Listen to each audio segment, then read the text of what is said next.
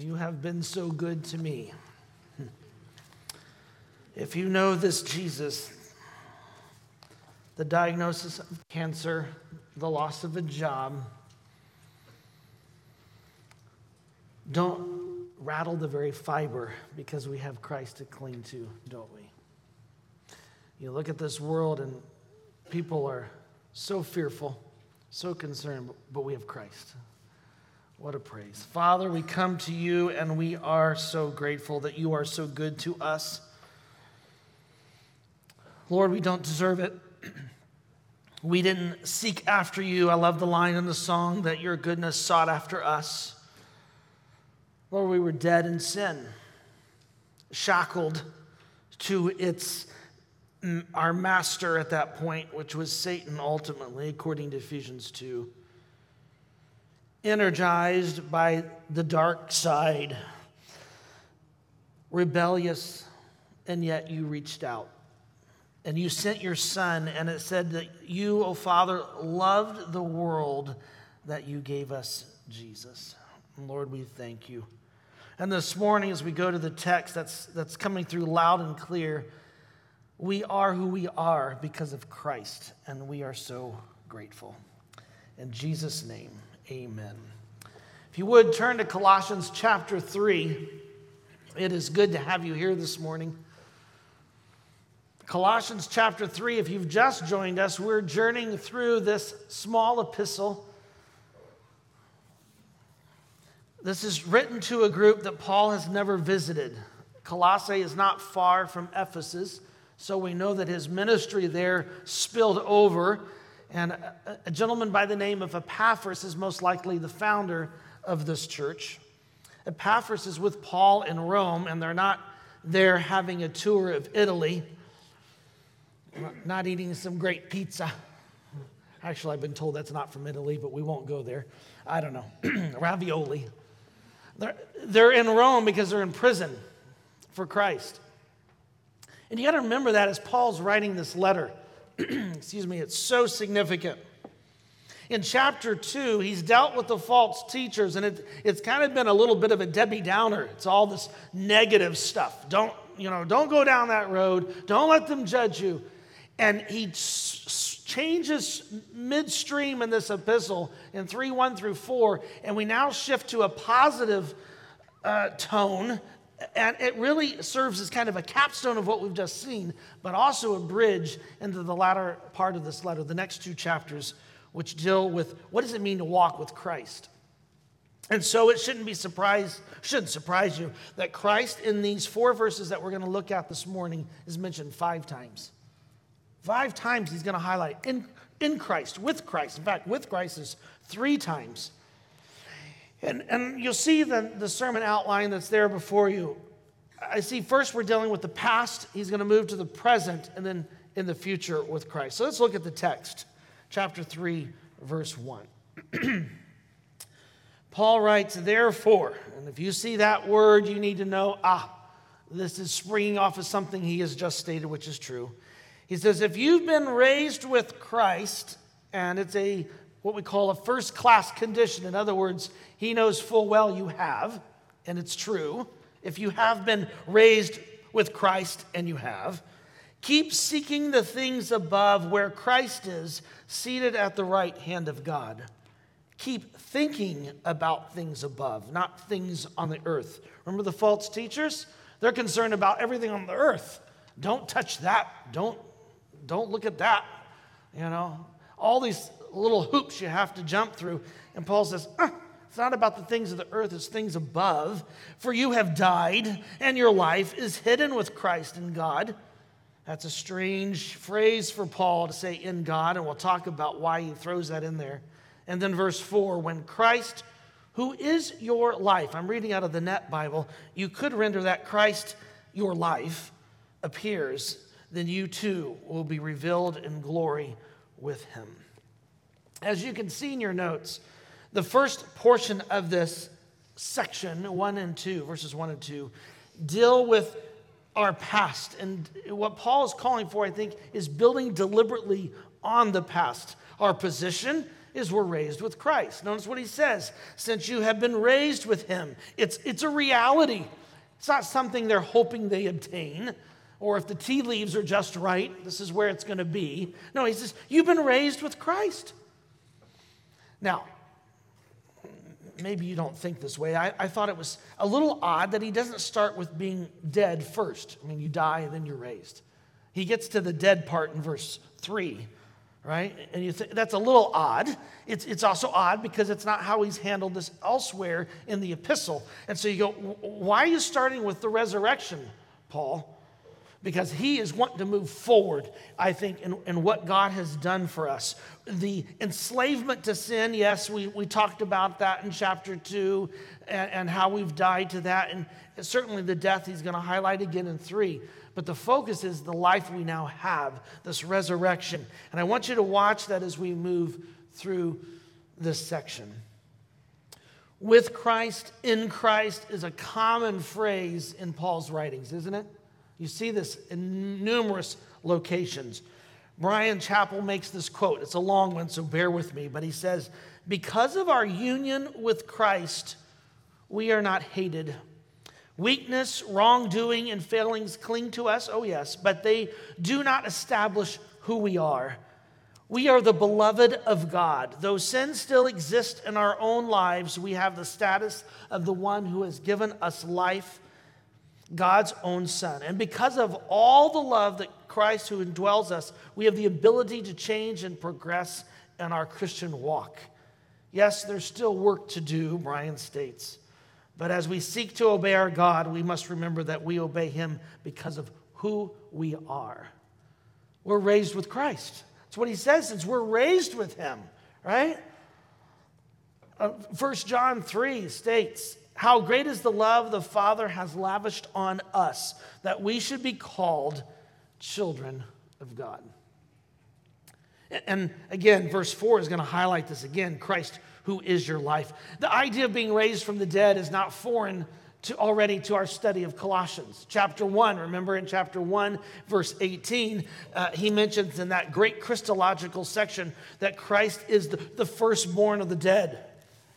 Later in chapter 2, verse 12, he says, we've been raised with Christ. So the emphasis on resurrection is very important. But Paul says, okay, that's your status, your position, but what's the consequence? What is the result? Notice what he says, keep seeking the things above. I think I mentioned, but this is the first positive exhortation that Paul has given. Well, he'll start with the negative, move to positive, but here he starts with the positive, then he moves to the negative, not the things of the earth. And so he says to seek. It's interesting, it's an ongoing command. This isn't something that's accomplished overnight or taking a course at seminary or participating in a Bible study. The things above, notice he repeats that twice here in the first 2 verses, refers to the things of heaven. If you want to write down a text, John 8 mentions this. It's seeing the big picture from God's point of view. He says, this is what we're seeking. We're seeking those things above where Christ is. Notice he tells us exactly where they're above when he says, where Christ is seated at the right hand of God. That's a loaded term. If you remember in Psalm 110, the Lord said to my Lord, Psalm 110:1, sit at my right hand till I make your enemies a footstool for your feet. Psalm 110 is called a messianic psalm. It was words given to David and his offspring, and it lets you know there's a day coming when one of David's descendants will reign supreme. It shouldn't surprise you then that Psalm 110 is used most frequently of Jesus in the New Testament. In fact, it's the text cited most often in the New Testament. Can I grab a cough drop? So sorry. Thank you. All right, so Psalm 110 is the most quoted 33 times. Hayes, in his book on glory, states it articulates the supreme glory, the divine transcendence of Jesus, through whom salvation was mediated. Hebrews 12. Turn to Hebrews 12. Let's look at this text, and you'll see this when I'm talking about use of Psalm 110 and why it's so significant.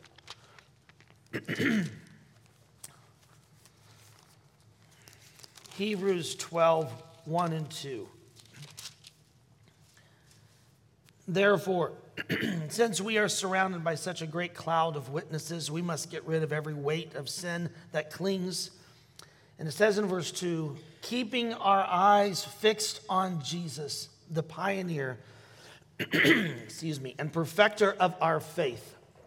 It states, for the joy set out for him, he endured the cross, disregarding the shame. And notice the next line, and has taken his seat at the right hand of the throne of God. Of all texts to apply here, back in Colossians, turn back to Colossians, we have this emphasis on Jesus and his position with God Almighty. And he highlights that notice to go back to Colossians, look at this text, because it's key. He says, where Christ is seated at the right hand. What is Paul stating? This is the one of the supreme one of Christ. He is in the heavenly realm. And this is why Hayes states, it articulates use of Psalm 110, the supreme glory, his divine transcendence of Jesus, through whom salvation was mediated. We keep this up. I'll need someone to mediate for me. Excuse me. And that is annoying. So, Christ is seated at the right hand of God. Psalm 110 is highlighted through this to show he is the supreme one. And Paul says, you need to keep thinking or seeking those things where Christ is located. The implication of the command is number one, it indicates that we have ability to do it. Right? I don't tell my dog, go make an ice cream sundae. My dog can't do it. If we're commanded to do this, the assumption is we can do it. Second, it implies there's a responsibility to do so. That the process is not something that occurs naturally, and that the authority of the things above is over our lives. And so all of that is seen here. But there's a question that I put in your notes, and there's 3 of them in your notes you'll see. And the first of these is, how do we seek the things above? Right? Nice, it sounds lofty, Paul, thank you. I can hang that on my spiritual beak. But what does that mean? And notice in verse 2, he says, keep thinking. So thinking and seeking are woven together, and the term is very interesting. It means to take someone's side, to espouse someone's cause. In other words, it's the direction that governs one's life. The idea, it's what is consuming you when he says to keep thinking on things above. We had a friend of our family that sold Avon products. I hope there's no Avon ladies here today. But this dear lady, that's all she could think about. And you dreaded seeing her at church because, she's going to whip out the catalog, Here it is. And those bottles, those Avon bottles, etc. But every moment it consumed her being. And you know what I'm talking about. I wrote down, what consumes you? What are you thinking about most? Is it long-term goals, a degree, a promotion, future plans with your children, a spouse, a school to attend, a personal identity? What is consuming you? And Paul says what needs to consume us are the things above. How do you know? What do you think about when you're sitting in silence? Right? When you're laying in bed in the morning and you're not quite awake, it's between hitting the buzzer the 3rd and the 5th time, and you're laying there, what's going through your mind? That's a good indication of what consumes you. Read through your journal if you diary, do all that stuff. What's in there? And Paul says what should consume us is Christological. What do I mean by that? That is, what I think Paul is saying is that the things of the Lord, they become our motivation, our resolution, and our application. How do we seek the things of the Lord? We identify, first of all, with him. If you don't know Jesus as your Savior, you can't seek the things of the Lord. You're dead in sin. You can't move to that level. So there's identification, there's an empowerment of the Spirit that comes, but it also means being rooted in the Word of God, accountable and interacting with God's people. And I would argue it includes intentionality. You can't be passive in the Christian life, right? Romans 12, seek the things. Keep the mind of Christ, dwelling on him. Warren Wiersbe in his commentary states, what is seeking the things of the Lord? It says it means that the practical, everyday affairs of life get their direction from Christ. It means further that we look at earth from heaven's point of view. No, not so that we're of no earthly value, right? We don't mean that. But what consumes our thoughts is Christ. I love it that I put Amy on the spot. Amy was in a car accident this week. She's okay. The car is not. Picking up church bulletins. What a sacrifice, right? And I wrote to Tom, and he said, yeah, she's fine. And he said, it's so great. Pray for us because we have an opportunity to share Christ with the guy that hit her. That's the mind of Christ, right?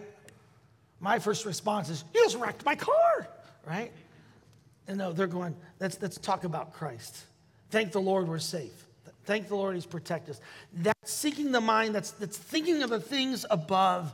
And Paul says this is what needs to consume us. Now remember, I said chapter 3, 1 through 4 is a springboard. This is where we're going to head because he's going to tie this in and how we interact with others. We'll see that later as we move through the epistle. And so first, he says, building deliberately on the past. You've been raised with him. So consequently, we need to seek the things, keep thinking about the things that are above. Secondly, it's resting securely in the present. Notice verse 3, you have died. Again, not a foreign concept to this epistle. He's highlighted this in chapter 1, verse 22, chapter 2 as well. Romans 6 talks about this. I love this quote. It says, on that cross, he was crucified for me, but on that cross, I am crucified with him. The one aspect brings us deliverance from sin's condemnation, the other from sin's power. We have died to the authority of sin over our life. Pastor, I was once told a story I'd heard. These two sisters loved to party. They were high school, they went into their college years, and they were quite the party animals. Eventually, they were both converted. They found Christ. And they received an invitation to go to one of these rather ungodly parties. And they wrote back in their RSVP, it says, we regret that we cannot attend because we have both died. That's dying to sin, the authority of sin. And so then the question is, so what? What does Paul say? So your life is hidden with Christ. Isn't this great? You're not lying in a coffin. You're not planted 6 foot under, right? You're not an ash heap in some urn on a mantle. You're hidden with Christ. The text is so clear, this is why you have to learn Greek, because Christ is thrown to the front of the sentence. Christ is who you're hidden with, is being stressed. And it's in a perfect tense, which means the event happened at a point, which is your conversion, and it is ongoing, the effect. And it says you've been hidden with Christ. And of course, immediately the question is, what does that mean? I'm hidden with Christ, right? Peekaboo? I mean, what are you talking about? And let me give you 4 things to write down in your notes. First of all, hiddenness with Christ entails satisfaction. Do you remember Adam and Eve when they were Just after they sinned, what did they do? They hid from Christ. Sin had severed that relationship, and now they're under the judgment of God Almighty. Christ dies, we are with him in death, we are with him in the resurrection, and now we are hidden with Christ. There's no more guilt, there's no more shame, because we are with him. We find our identity in Jesus. And so the satisfaction comes that I'm with him. Isn't that glorious? Your socks should be rolling up and down. He says, you've been hidden with Christ. Secondly, hiddenness with Christ not only entails satisfaction, but peace. John 14:27, my peace I give to you. Outside of Christ, there is no safe place to hide. Ask Adam and Eve. Being found in Christ, there's peace. The death that reigned over us has been swallowed up in victory. And now we have peace, hidden with Christ in a world that does not know this mystery, does not know this one. And that leads us to the third point. Hiddenness with Christ entails security. I loved playing hide and go seek with the kids when they were young. Not so much now when they're older. They're too good. But when they're young, they're great. You can just hide behind the bed and they don't even see you, right?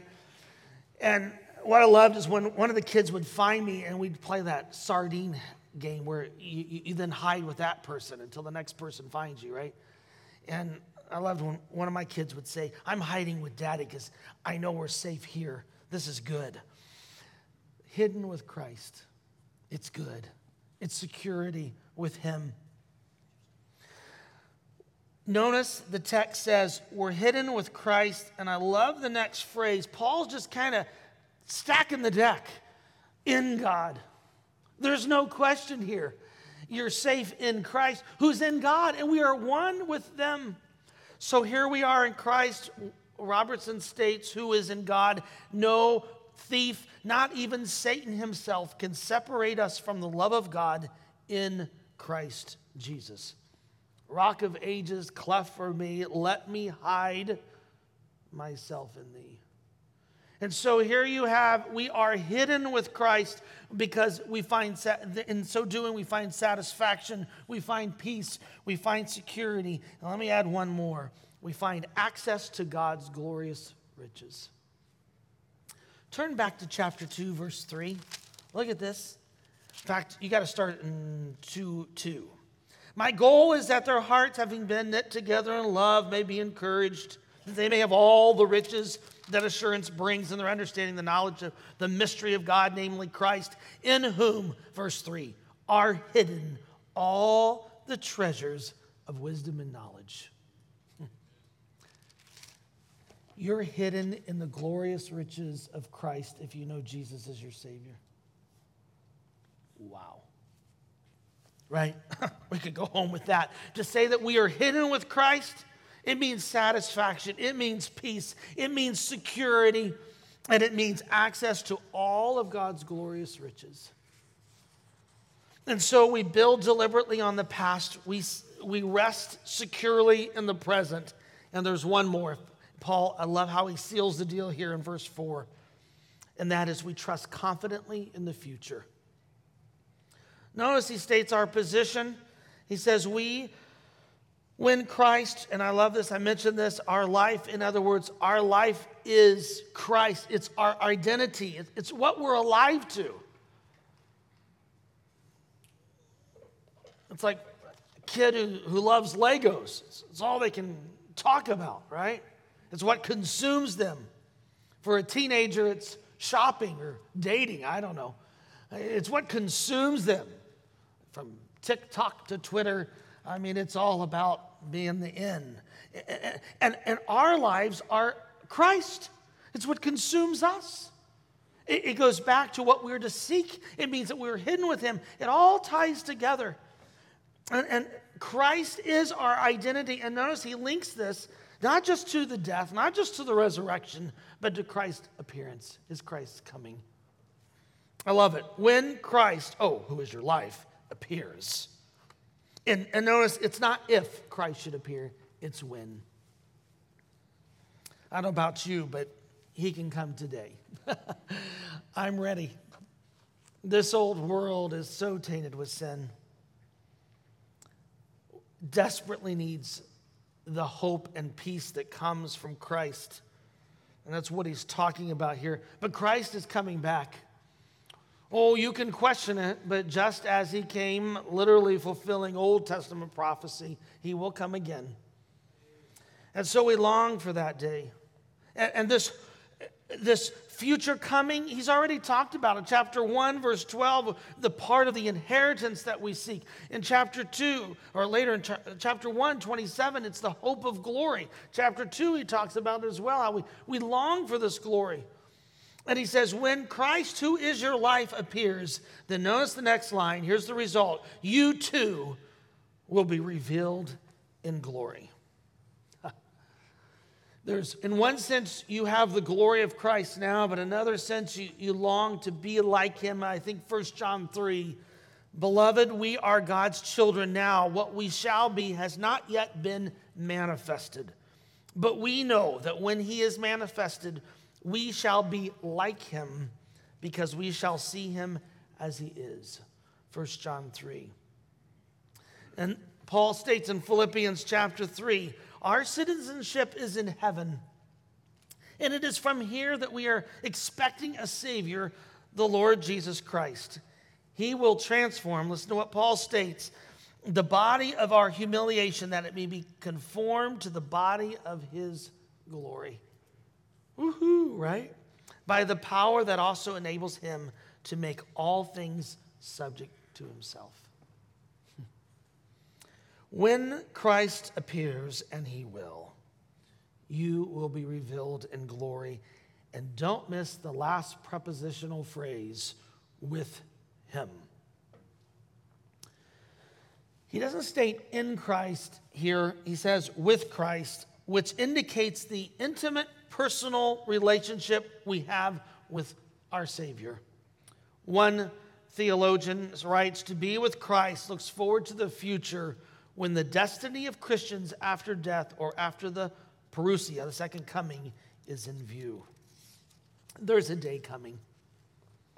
And so the question in your notes is, what are the implications of knowing that we will be revealed with Christ? It's a great theological exercise, but so what?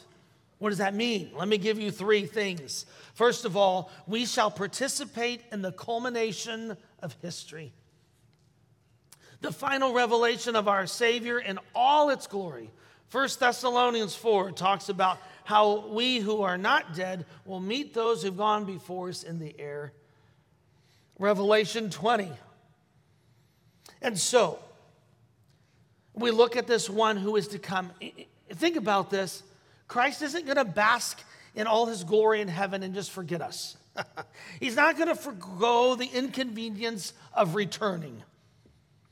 We were on vacation. My wife goes, I think we'll just stay. Well, as nice as a place might be here on this globe, imagine heaven and Christ saying, no, I'm coming back. Rather than growing weary from the fragility of humanity and our mess-ups, rather than simply forgetting the entire ordeal, the return of Christ serves as a key event in God's cosmic plan for this globe. And so, when it says Christ is going to come, he's revealed in glory, we go, yes. The culmination is going to come. And that leads us to the second. We have a guarantee that all the crud of this world will be dealt with. This world clamors about injustices. They will be dealt with. The sovereign judge who doesn't need a Senate appointed position as serving, he's paid the price and he understands. And so no created being can withstand or thwart his sovereignty. Even in the midst of a pandemic, even in the midst of chaos, hurts and disappointments, we can rest in the surety of his word. When Christ, who is your life, comes, is revealed. And then third, I wrote down, what is the implication of knowing we will be revealed with Christ in glory? The revelation of Christ in glory displays his great love for us. William Barclay stated, Jesus' coming is the final and unanswerable proof that God cares. The one who died for us. The one who was raised and allowed us to be part of that glorious resurrection is the same God who's going to return our Savior, our life, Jesus, in all glory. And so this morning, are you struggling with life? Has it been a rough week? Cling to Christ. Seek the things above. Bask in that you're hidden with him, and know there's a day coming when we'll be united with our Savior in all glory. If you don't know this Christ, we want to share with you some riches.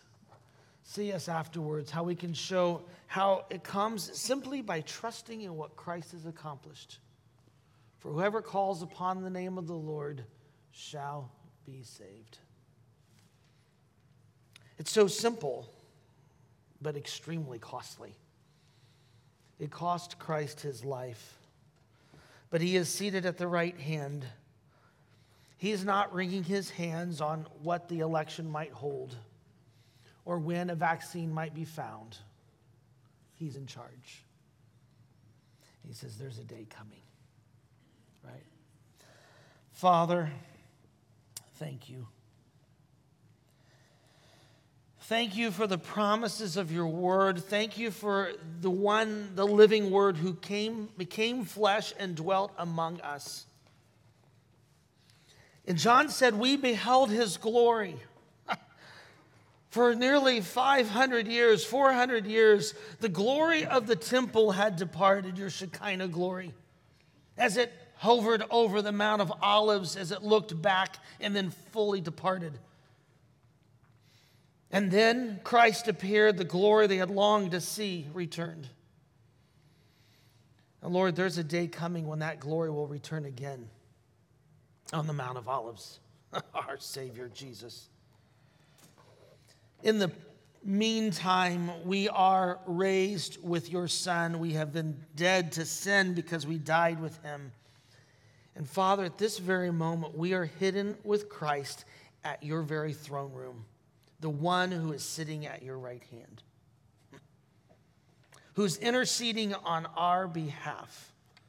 And Lord, we thank you. It's so easy to lose sight that you're on the throne.